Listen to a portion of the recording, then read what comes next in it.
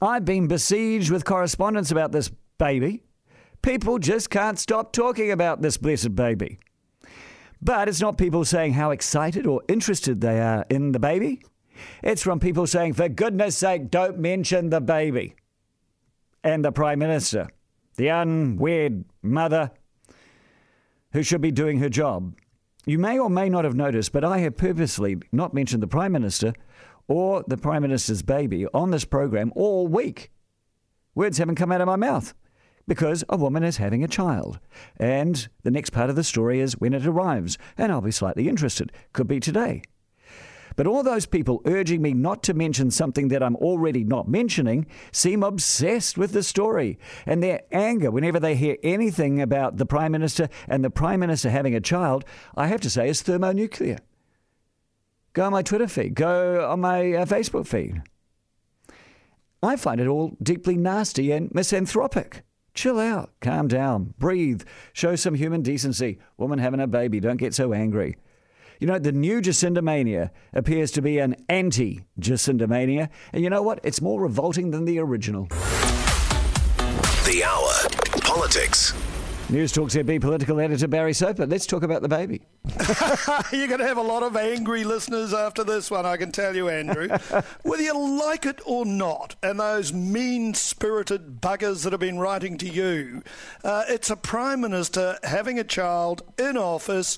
It's a story. I've been in this business almost half a century, and I can tell you, in my time covering stories, this is a story, just as Benazir Bhutto being the first woman in the world as a Prime Minister to give birth in 1990 was a story.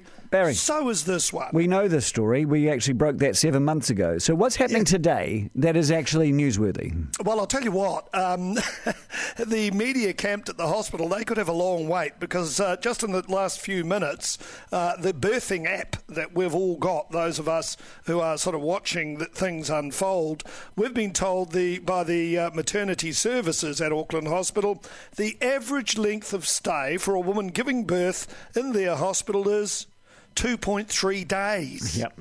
So they say typically a woman can be discharged home or to birth care depending on her requirements. I would imagine if she's up to it, of course, Jacinda Ardern will probably come out of hospital a bit before that, but nevertheless, there could be a long wait at the hospital. And as far as Parliament goes, well, it began under urgency this morning with Paula Bennett getting to her feet to move a notice of motion without debate on Jacinda Ardern's admission to hospital just before 6 o'clock this morning. It is unique circumstances that the country itself finds itself in today, and it is a really, really big time for both the Prime Minister and for Mr Gayford.